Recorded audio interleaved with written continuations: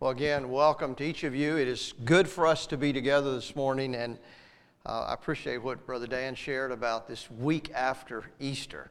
I hope this week was different for you. Again, we come through last weekend and the wonder of the resurrection and how wonderful it is to believe in our heart that Jesus is risen. It changes everything. For as Paul said in 1 Corinthians 15, without the hope of the resurrection, our faith is in vain. I have been doing a series the last couple weeks of biblical interpretation and application. And I want to continue that especially next month, but I want to give an invitation to you as a congregation. If there are specific areas, special practical areas of your Christian experience that are troubling for you, or confusing for you, or difficult for you that you would like for me to address, you can share them anonymously. Just put something in my box, put a subject. There are several areas that I want us to look at together, but I would invite you. There's some areas you would like for me to address. There are so many different things we could. I would invite you to share that with me, a topic that you would like for me to look at. But this morning, especially in light of the resurrection and what it was like for Jesus to encounter his disciples that week after, I invite you to open your Bible this morning to Mark chapter 8. Now, this passage did not happen post-resurrection. But we find in Mark 8, verses 27 to 38, Jesus issuing to his disciples and to those who followed him the challenge of discipleship. And I find in my life, in my spiritual pilgrimage, that I must always address, almost on a daily basis, how do I respond to the challenge of discipleship? Mark 8, I want to read verses 27 through 38. Mark 8, 27 through 38. Now Jesus and his disciples went out to the towns of Caesarea Philippi, and on the road he asked his disciples, saying to them, "Who do men say that I am?" So they answered, "John the Baptist, but some say Elijah, and others one of the prophets." He said to them, "But who do you say that I am?" Peter answered and said to him, "You are the Christ." Then he strictly warned them that they should tell no one about him. And he began to teach them that the Son of Man must suffer many things and be rejected by the elders and chief priests and scribes and be killed, and after 3 days rise again. He spoke this word openly. Then Peter took him aside and began to rebuke him. But when he had turned around and looked at his disciples, he rebuked Peter, saying, "Get behind me, Satan, for you are not mindful of the things of God, but the things of men." When he had called the people to himself with his disciples also, he said to them, "Whoever desires to come after me, let him deny himself and take up his cross and follow me. For whoever desires to save his life will lose it, but whoever loses his life for my sake and the gospel's will save it.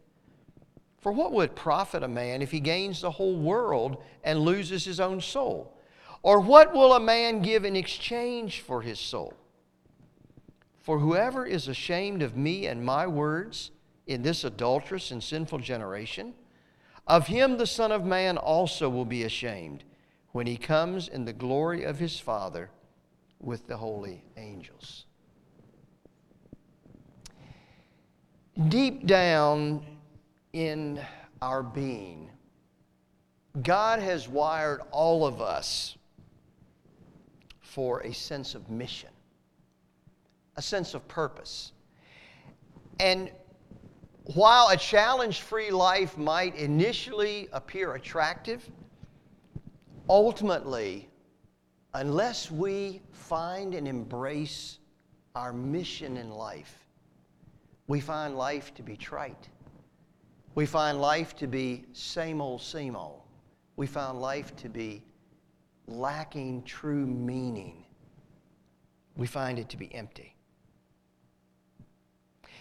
When we look at the teaching of Jesus, have you found it to be this way as I have? That Jesus can be so kind and so gentle and so loving, and as we would say here in the South, so sweet. And then he can turn around and in a moment, he can, without apology, give a challenge that cuts to the very core of our being. It is so blunt, it is so unapologetic, it is so demanding, it is so bold, it is so in your face, it is so uncompromising, it is so all or nothing. And we find that in verse 34 in this passage. Whoever desires to come after me, let him deny himself and take up his cross and follow me. You know, that verse makes me wince whenever I read it. But if I am going to claim the name of Christian or Christ one, I have to reckon with that verse. And you, my brothers and sisters, have to as well. We have to reckon with that. It is so wonderful to believe in Jesus, in His death for us and His resurrection. But it is much more demanding to follow Him. You see, I would declare this morning that many are the believers and few are the followers. Every follower, by definition, is a believer, but not every believer is a follower. And I find that in Mark's telling of the gospel message, his whole gospel message hinges on Mark 8:34. I'm sure you've heard of the notable baseball great, Yankee catcher Yogi Berra, with his own philosophy. And he's noted for making the statement, when you come to the fork in the road, anybody finish that? Take it. That's what he always said. When you come to the fork in the road, take it.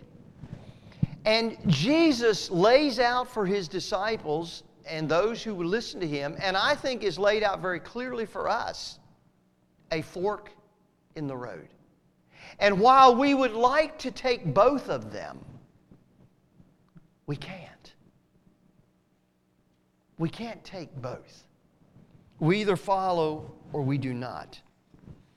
So let's go back and walk through this passage together and try to understand the time, the setting, and what was going on. In verse 21, Jesus and His disciples are passing through Caesarea Philippi. Now, there was a time when this region had a much nicer name. This was Naphtali, near the town of Dan. But when the Romans came and conquered, Caesar changed the name. This is no longer Naphtali.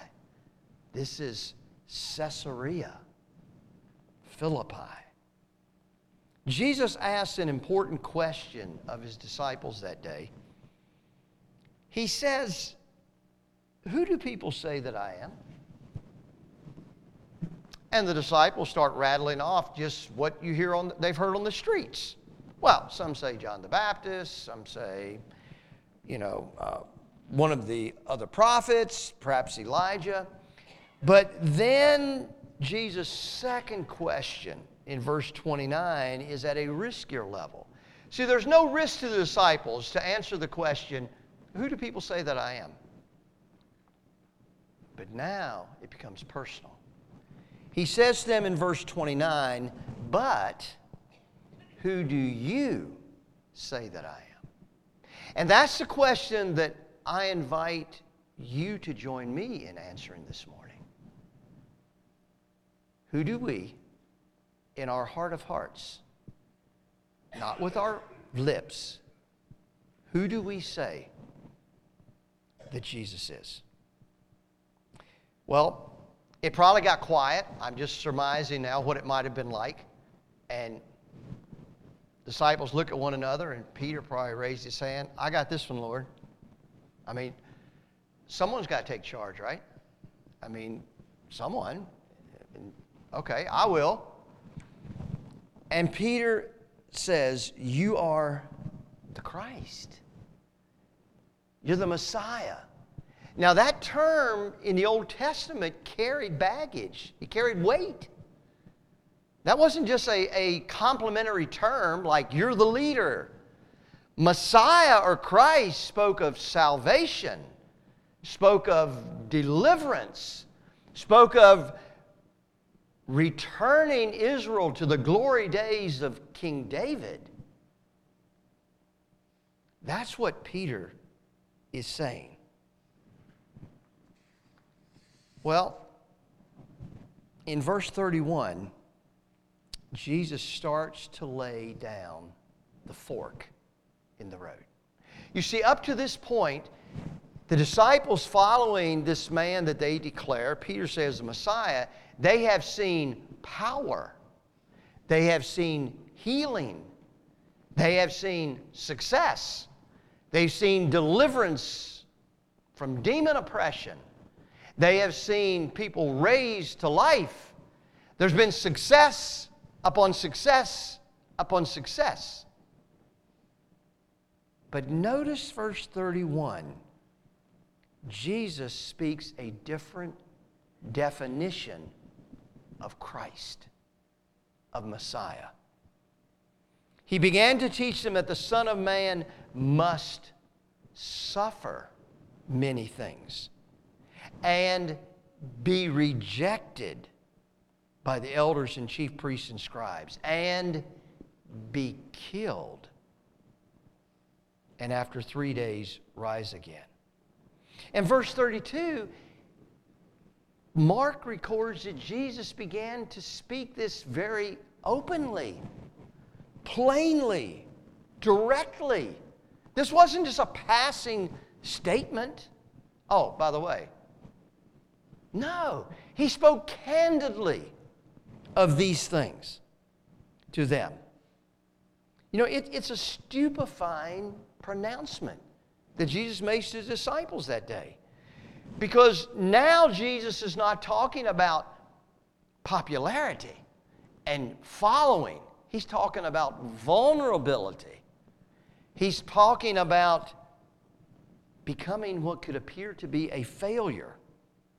And Jesus declares that all of this must happen, which suggests that he is not a victim, but that there is a purpose in his being rejected and his being killed.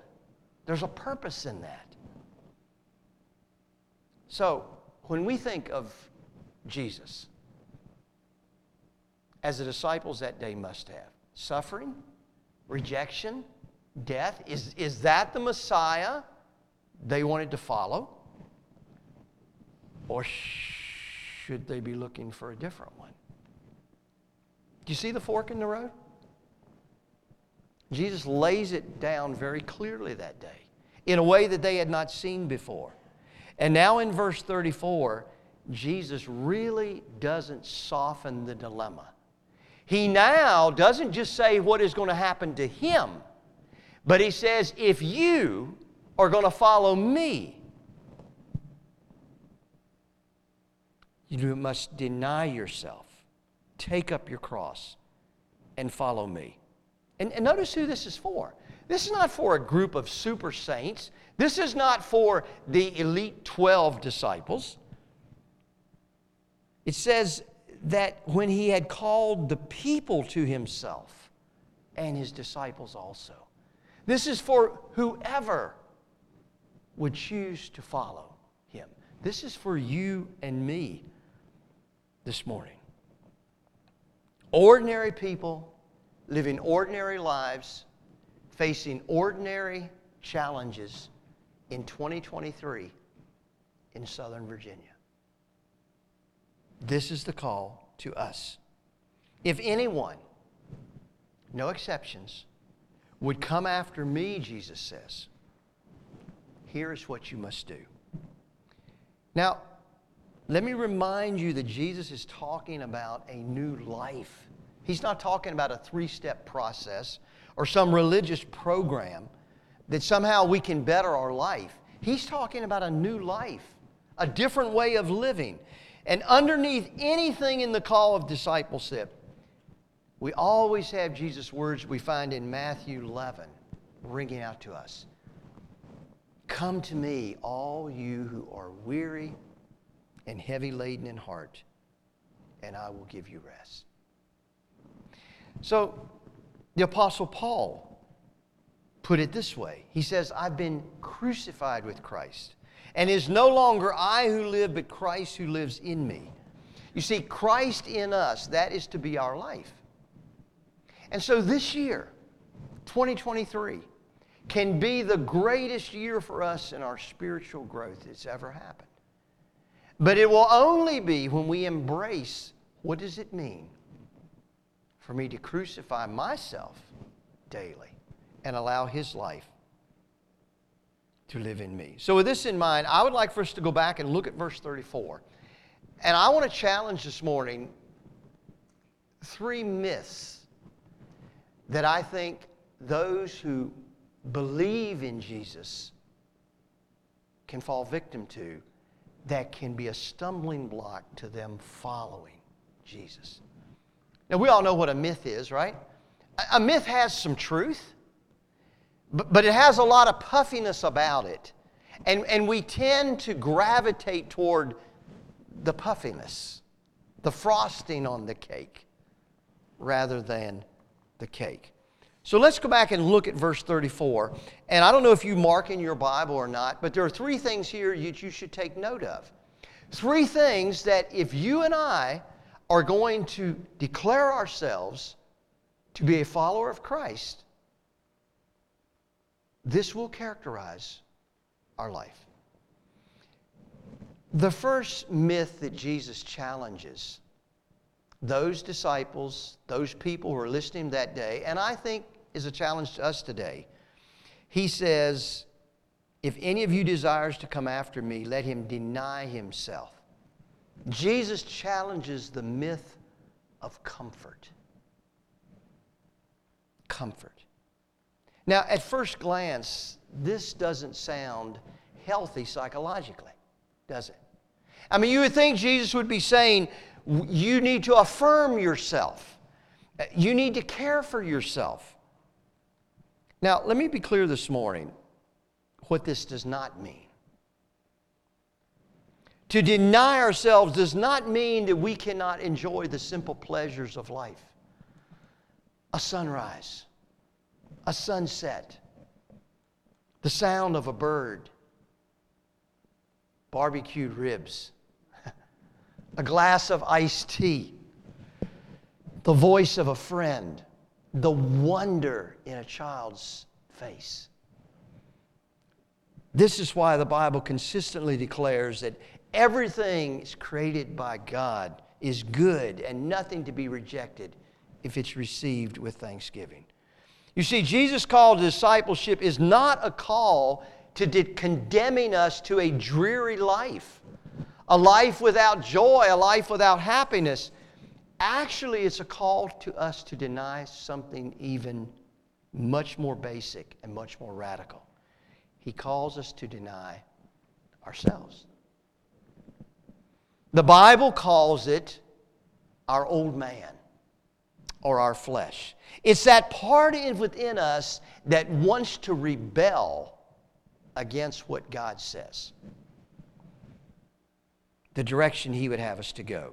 Paul writes in Galatians 5:13, do not use your freedom to indulge the sinful desires of your flesh. You see, in other words, if you and I are honest, there is within each of us an insatiable or never satisfied desire for comfort. It's there. An appetite for pleasure and comfort. One of our most basic distorted desires of our flesh is this craving for comfort. And that comfort is not just in terms of our senses, but often it is even greater, the comfort of affirmation of other people.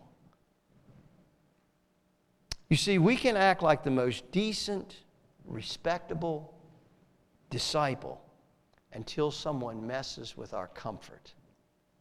And then look out. We see it all the time. When you mess with someone's comfort or their approval, now you're meddling. Most of us who are parents, and those of you who have been around parenting and children, can tell you about the reality called the terrible twos. When that whole world seems to revolve around a 2-year-old and what their need is for comfort, for what they want. Well, most honest parents can also talk about not only the terrible twos, but the terrible teenage years. The terrible young adult years, when a craving for a comfortable life with the affirmation of friends and peers grows deeper and stronger. Listen, I want to say to us this morning that there is within each of us a terrible two that is still there. That is still there. And Jesus says, if you're going to follow me, you've got to deny that terrible two. That terrible 2-year-old within you. As Paul wrote to the Ephesians, he said, put off the old self, which is corrupted, and put on the new self. When Jesus says deny yourself, he's saying learn to be able to say no to yourself, to your flesh.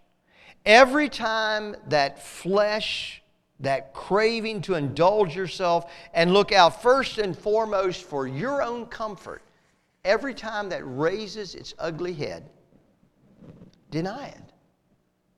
Renounce it. You see, so we really need to be able to say to our flesh, since I met Jesus, since I'm following Him, I'm not going there with you. I'm not going there with you. And if this sounds easy, it's not. I don't find it easy. And part of the reason it's not easy because it's tricky work, because the flesh inside of us is always there. It's there even in our best and most religious moments. It comes out in our fellowship with one another at times. It comes out in our ministry sometimes. It comes out even when we are doing the right things. It's so easy for that terrible two within us to distort the why that we're doing things. And pride is such a revealing manifestation of the terrible two that resides within us. How do I detect the workings of my flesh? I think the key is being honest with ourselves. Being honest with ourselves. Answering the why questions honestly. Why is it that I choose to do this or not do this? Why is it that I choose to go there or not go there? Why is it that I choose to participate in this or not participate in this? Why is it that this is how I determine my relationship to church and other believers? If we can will honestly answer that question, it will faithfully reveal, is this of God in His Spirit? Or is this the terrible 2-year-old within me? We each need to acknowledge the depth and persistence of our flesh. And that is why the Apostle Paul makes that statement that seems so radical. I die daily. Really, Paul? Paul says that as an old man. As one who was chosen as an apostle, Paul says, I choose to die daily to my flesh. I mean, I thought Paul had it, I thought all worked out, right?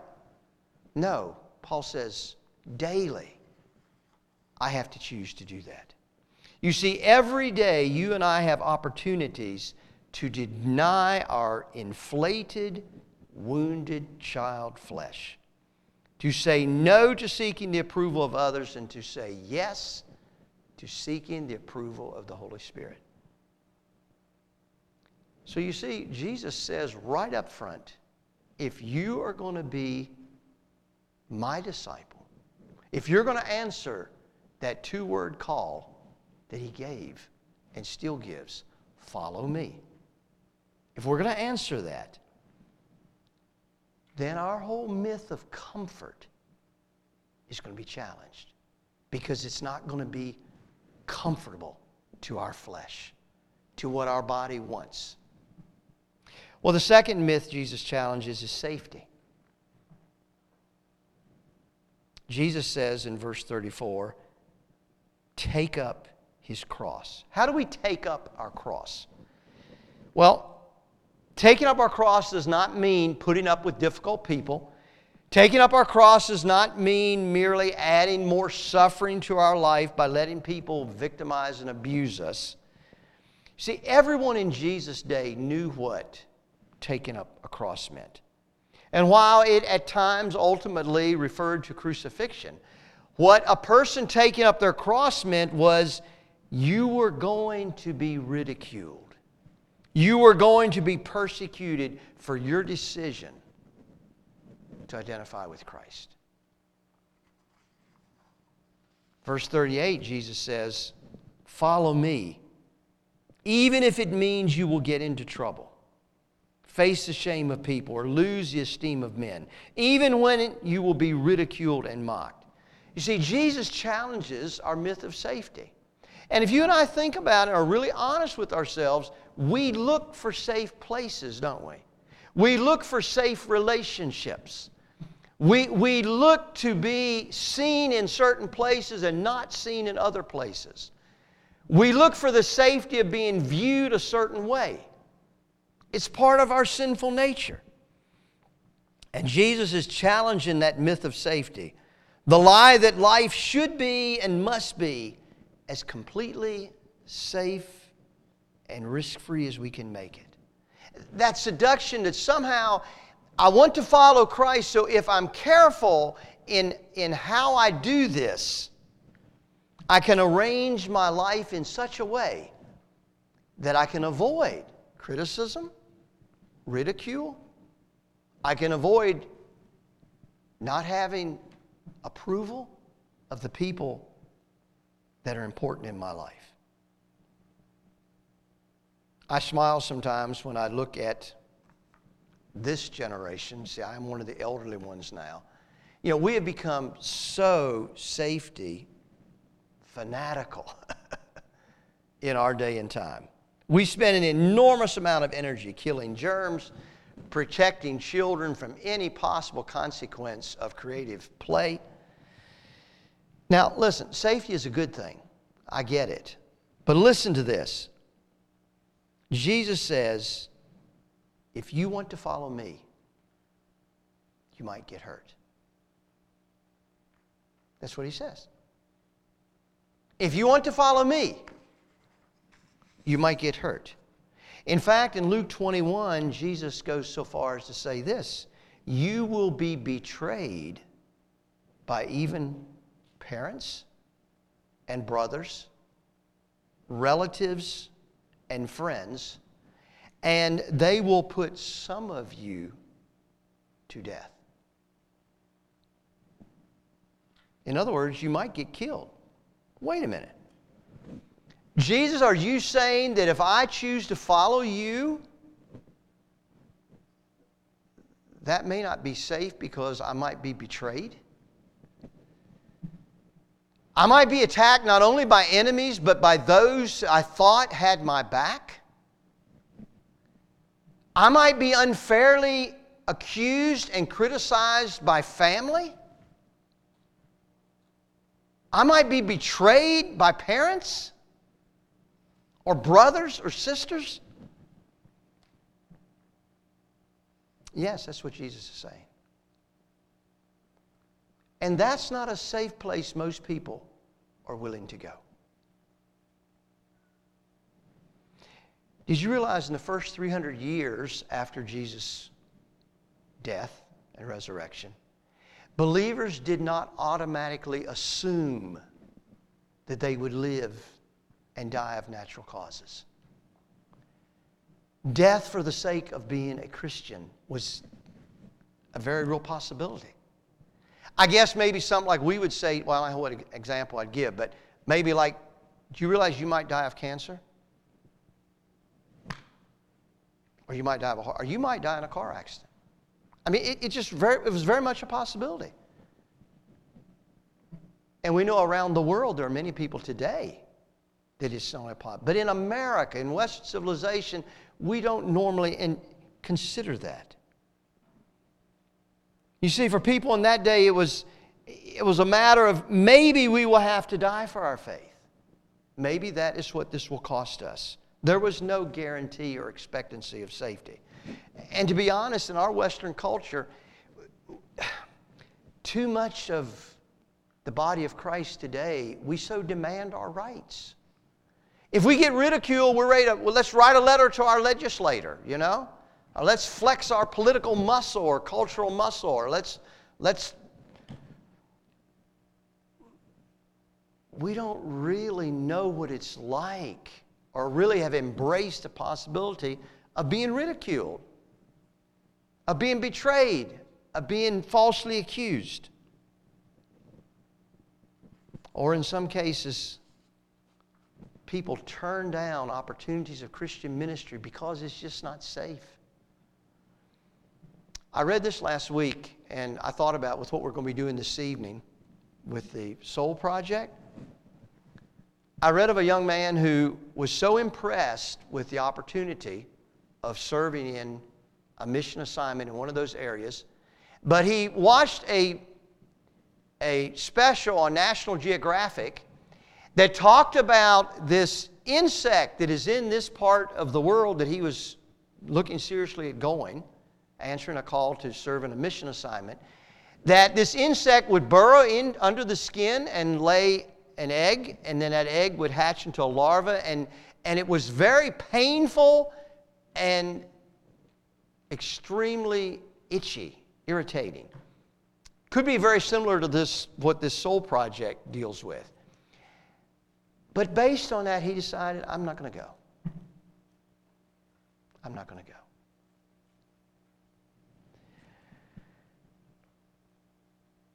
To which I think Jesus would say, what did you expect discipleship would mean? Did I not say take up your cross? Did I not say that there would be threats? I thought of Jared and Rolanda as I was preparing this. I just heard this last week that contrary to treaties that were signed years ago in 1998 or 1990s that bans mining, that the Russians have put out millions of mines they're finding now in the farmland in Ukraine. And farmers are trying to get back in their fields. Farmers in tractors have been completely blown up and destroyed, killed. And they're saying someone's going to have to demine those fields before people can return. Well, that's dangerous. I'm not going there. I'm not. What does it mean to serve? You see, it's so easy for us to want to be a follower of Jesus if it can be comfortable and if it can be safe. I say, yes, practice safety. But then go and present the gospel in as winsome and kind and loving way as you can. And don't think that by being safe and nice that we can escape the cross. No, be prepared for it. At all times and in all places, Jesus says, take up your cross and follow me. Well, the last myth I want to challenge is that of control. And this is Peter's problem in this passage. Look at verse 32 and 33. I mean, Peter thinks he's in control here.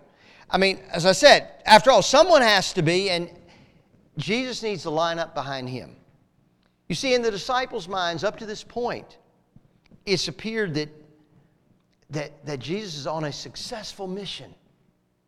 But now, what is Jesus talking about? He seems to be having a personal crisis here. He's the Messiah, the Savior, but now he's talking weird ideas of being rejected and being persecuted and dying. I mean, someone's got to step up to the plate. And so once again, Peter says, I'll pinch hit. And I just find it fascinating here. Verse 32, it says, Peter took him aside and began to rebuke him. I don't know what that looks like to you, but Peter must have gone to him and put his arm around his shoulder and took him away from the disciples. And he's talking to Jesus. Look, Master, you got this all wrong. You can't be talking like this. I mean,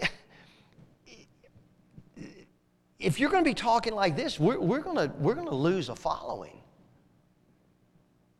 The Scripture says Peter rebuked him. That's the same Greek word that is used earlier in Mark when Mark says that Jesus rebuked the demons.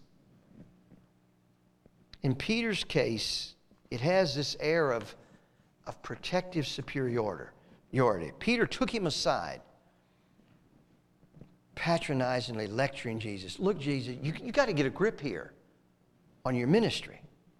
This talk of rejection is not appropriate for a real Messiah. We're going to lose momentum here. Jesus had spoken plainly in verse 31, but now he's brutally blunt. Notice what he does in verse 33. He turns around from Peter and faces the disciples. And this is what he says. Get behind me, Satan. In other words, Peter, line up behind me. You are the follower. I am the leader. Then he says, you do not have the mind of God. We would say, Peter, you need an attitude adjustment. So, one of the challenges you and I are always going to face in being a disciple is the myth of control. We so want to control how I'm going to be a disciple. And to follow Christ means to surrender that control to Him. The essence of Christianity isn't, and we've seen that together as a congregation these last months, isn't following a list of rules or being born in the right family. It all boils down to those first words Jesus gave to His disciples, and we find them repeated here. Follow me.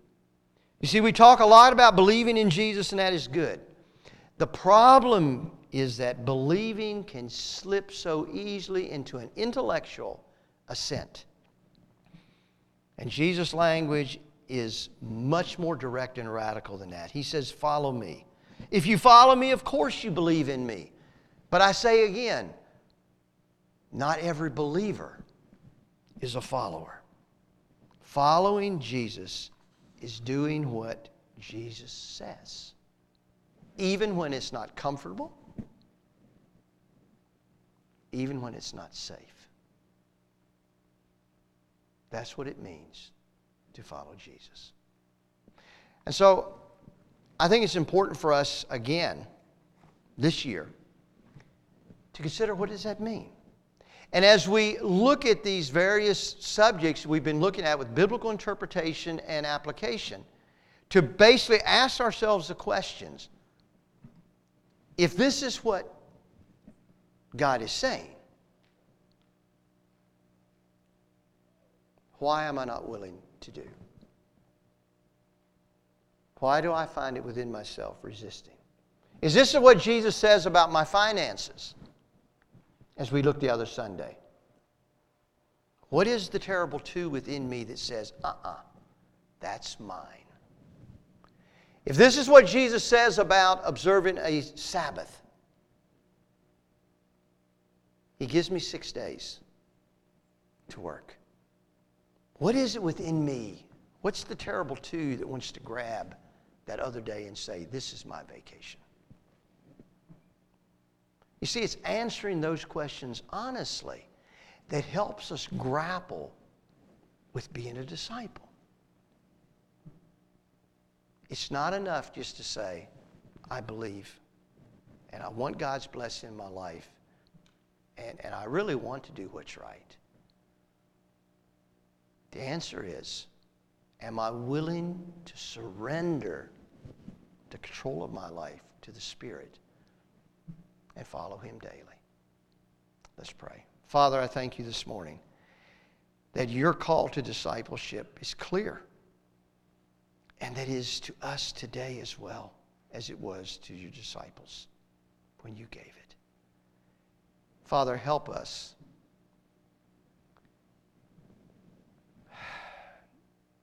to recognize the power of our flesh.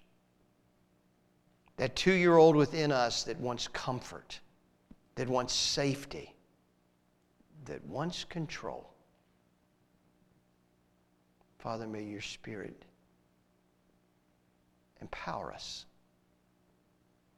May He grant us understanding that we might choose to surrender comfort and safety and control, that indeed we might be faithful followers of You. This we ask in the name of Jesus the Christ, our Messiah, our Savior and Lord.